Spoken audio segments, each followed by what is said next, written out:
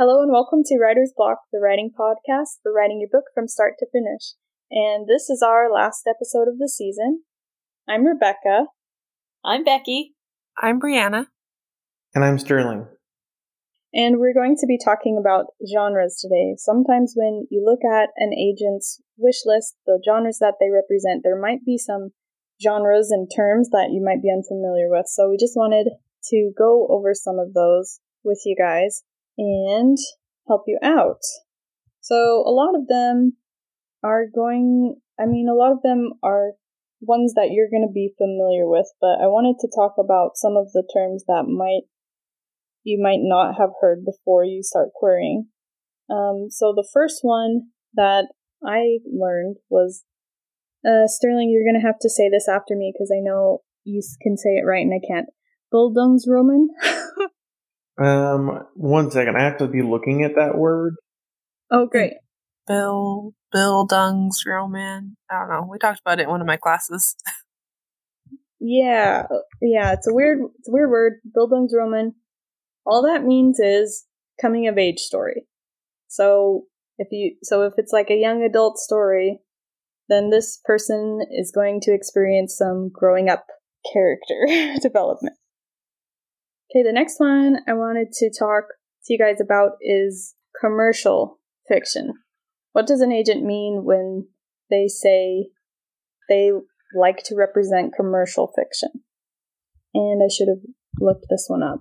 Well, generally speaking, commercial fiction are the ones that, like, people who read regularly but don't have a particular passionate area, they're the ones that they gravitate towards. So bestseller lists, like the new James Patterson book, that's commercial fiction.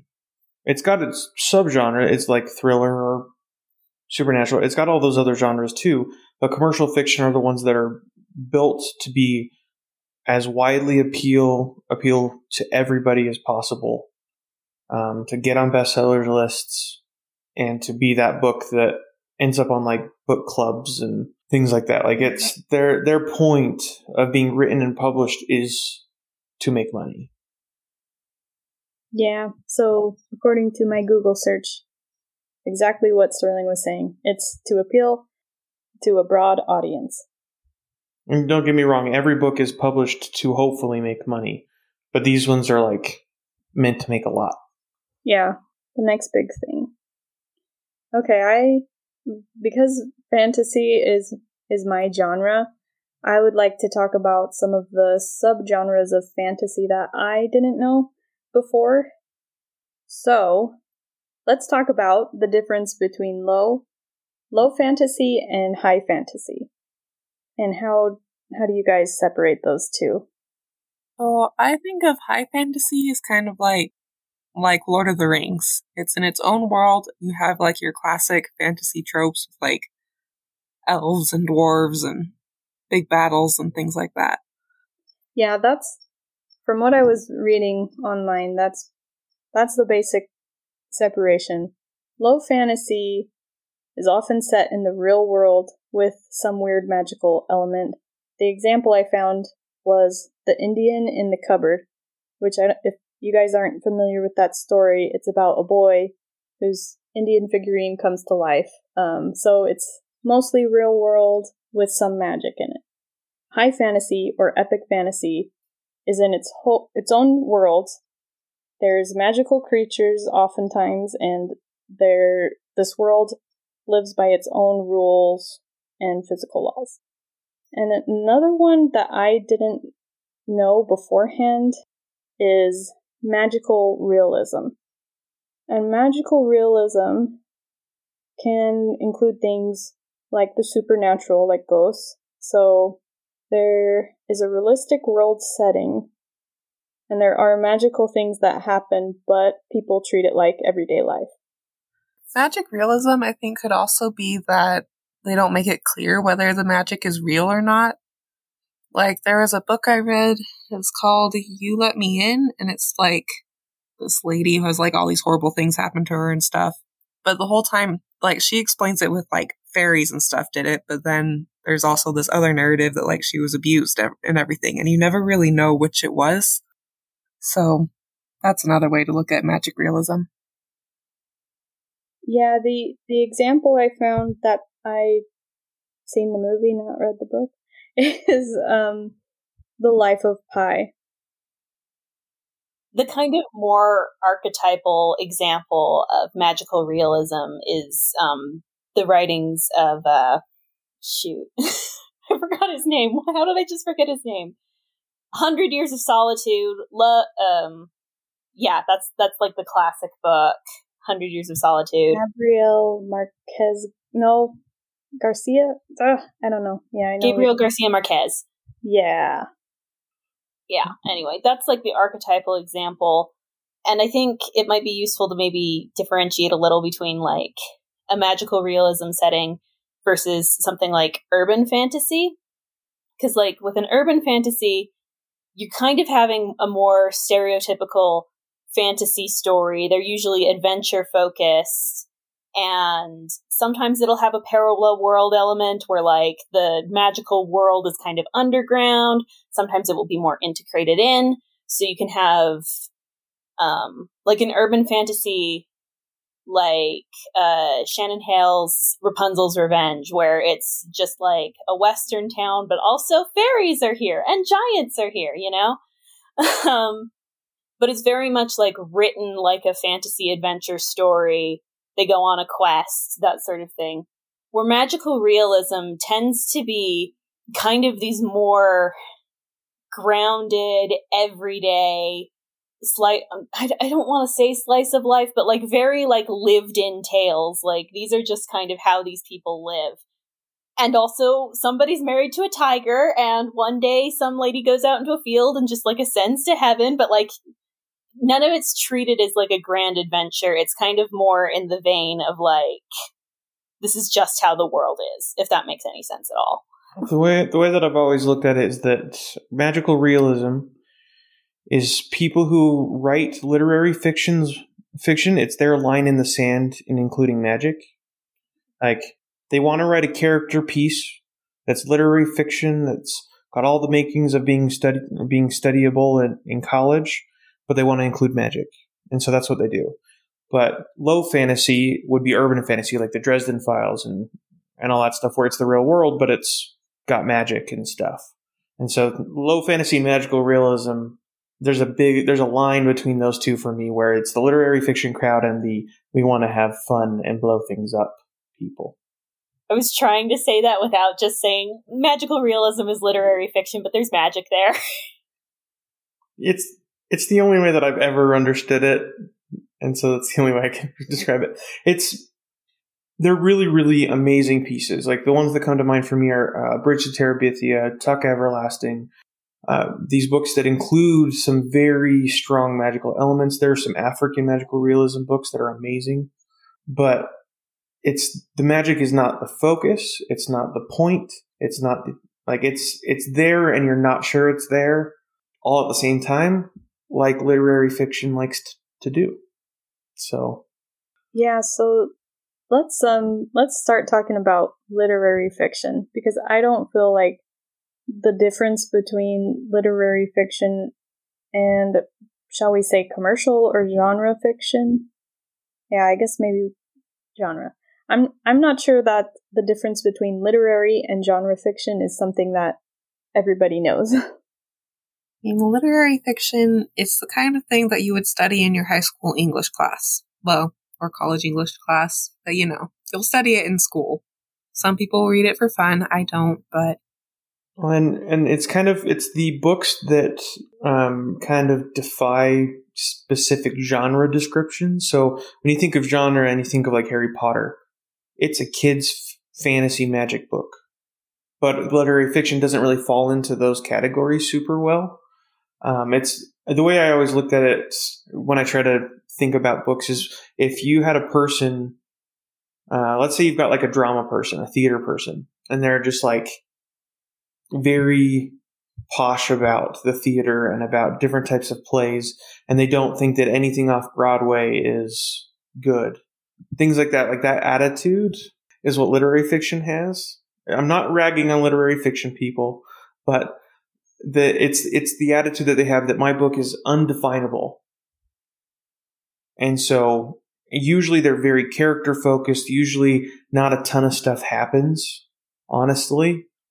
It's usually just some person's musings about the world.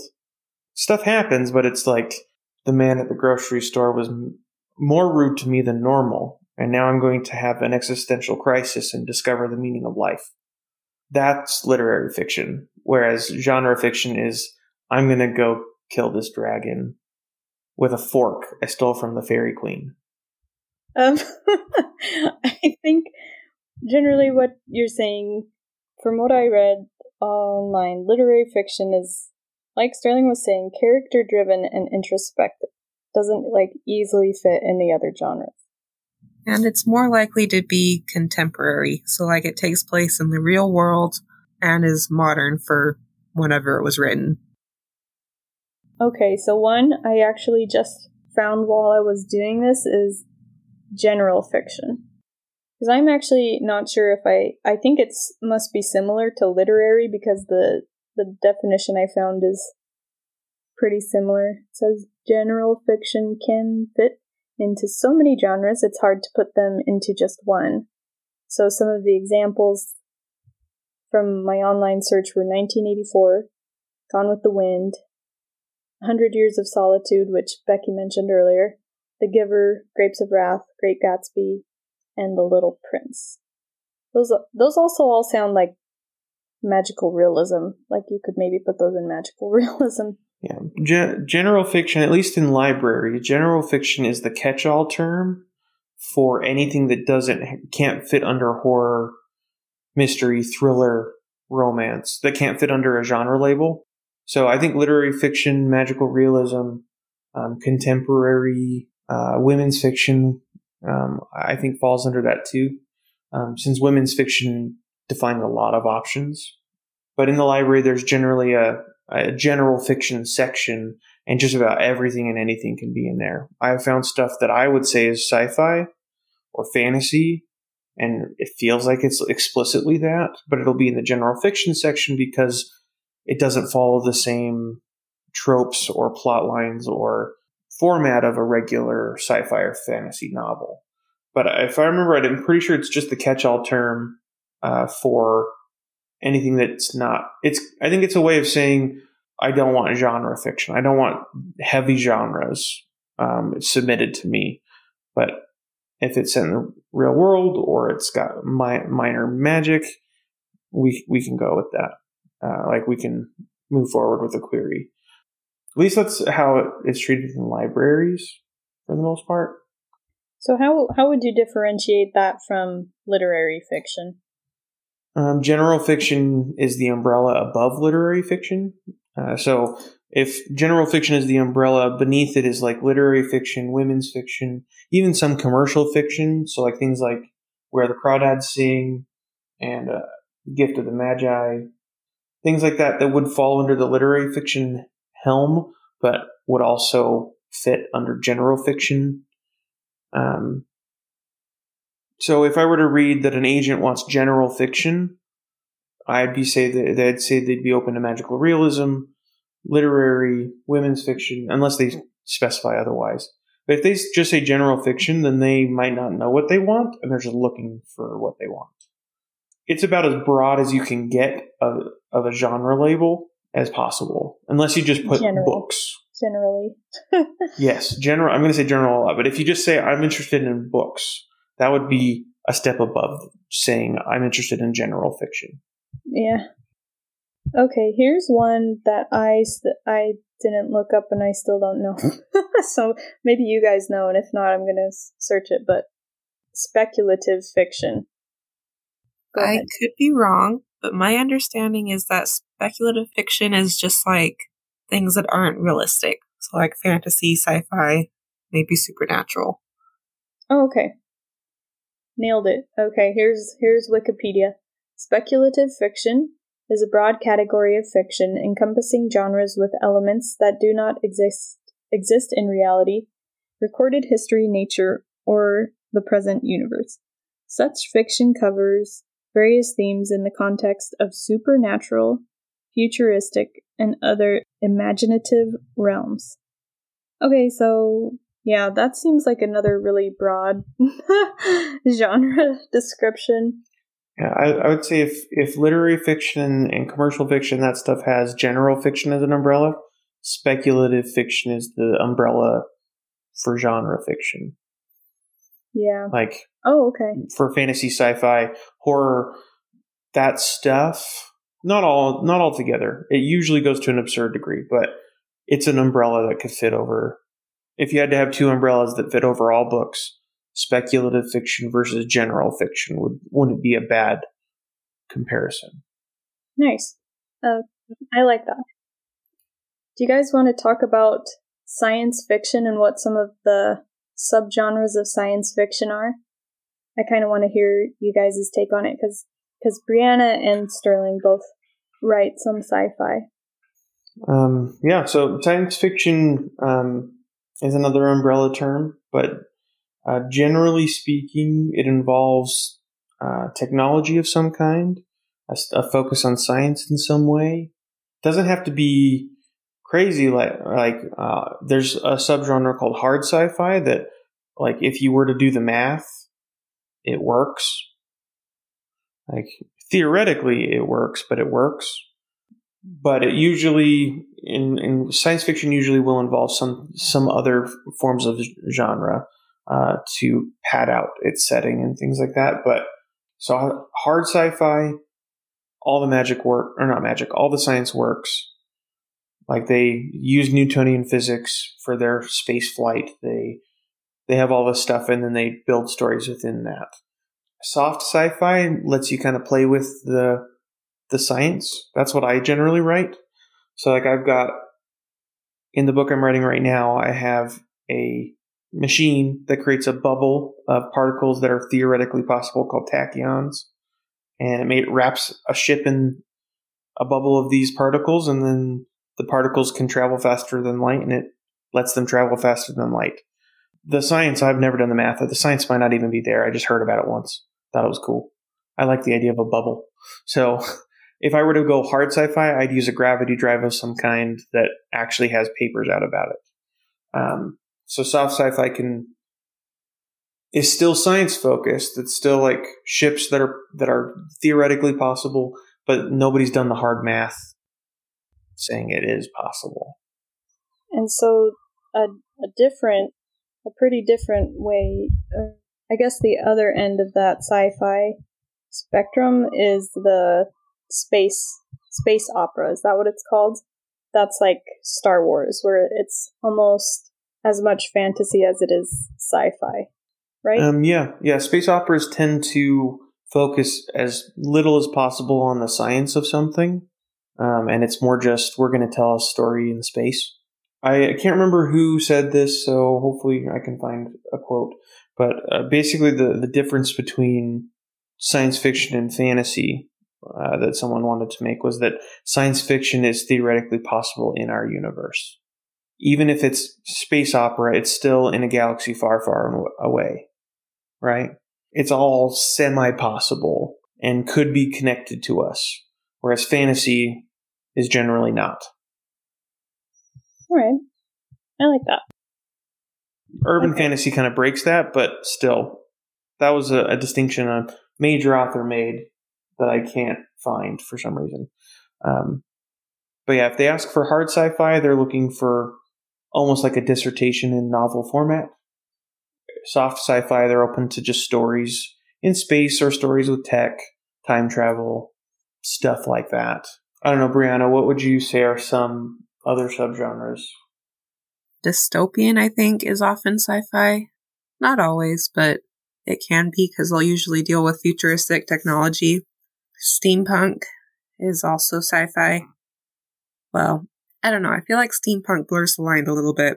Mine feels more like fantasy to me, but it does deal with theoretical technology. So I think it depends on the source of energy or the source of power when it comes to steampunk.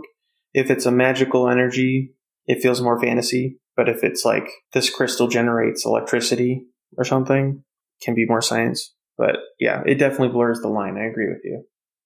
And I think like beyond steampunk, there's kind of like a bunch of like mini subgenres of like throwbacks to older technologies and like what if that had taken off. So you've got steampunk, you've got diesel punk, you've got, I can't remember the one that's like atomic, like is like atomic futurism. I can't remember that one's name. And then there's like cassette futurism. So like you could have a story that's like in the aesthetics of like 70s and 80s technology, but it's like in the future kind of thing. And I don't know, like steampunk I think is the biggest one, but there are like other ones that exist. And some of them go forward. So there's like solar punk, whereas it's told in a world where solar energy has just made everything clean and green and awesome. And then there are even other ones like hope punk and biopunk and cyberpunk. Yeah, cyberpunk and steampunk, I would say, are the two most prevalent of the punk things, subgenres. Cyberpunk is generally uber technology. I think Blade Runner, Snow Crash,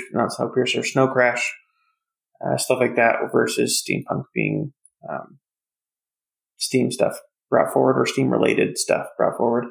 Another major science fiction subgenre is military sci-fi, where it can either be a hard sci-fi story that takes place around military figures or in a war in space, or it can be soft sci-fi, but the main characters are like Marines. A lot of veterans write military sci-fi because they have the military experience and they just like sci-fi stuff. That one's another major one that I wouldn't, like me personally, I would never write a military sci-fi unless I interview a ton of people in the military or have a close family member who's been in the military or a close friend, because I don't know how any of that works. I don't know how they talk to each other. I can guess, but it wouldn't come off as authentic.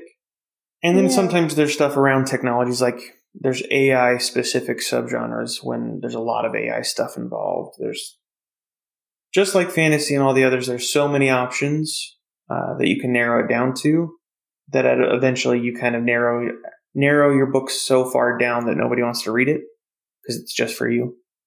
So usually, especially for like a query letter, usually try to pick an umbrella genre and then as specific a subgenre as you can get when you're trying to describe a book, so that they get the idea of how it might appeal to others. Yeah, and you also would include the age level. So like a middle grade sci-fi would be for like junior high type kids. Yeah, I really like that idea. I think it's really good to start with who is your audience. And middle grade is 8 to 12. Young adult is 12 to 18. They have a new genre called new adult, which is in between young adult and adults, and then there's adults. So if you know which of those 4 age groups you're writing for, that's a really good place to start and to find agents that represent that market, that age group, and then you can kind of figure out, all right, it's sci-fi and maybe this subgenre of sci-fi. And that should work. And like Sterling was saying, there's lots of like blanket terms and genres that your story's gonna fit in one of them. And we better end this, but thank you for joining us on Writer's Block. Write on and have a good night.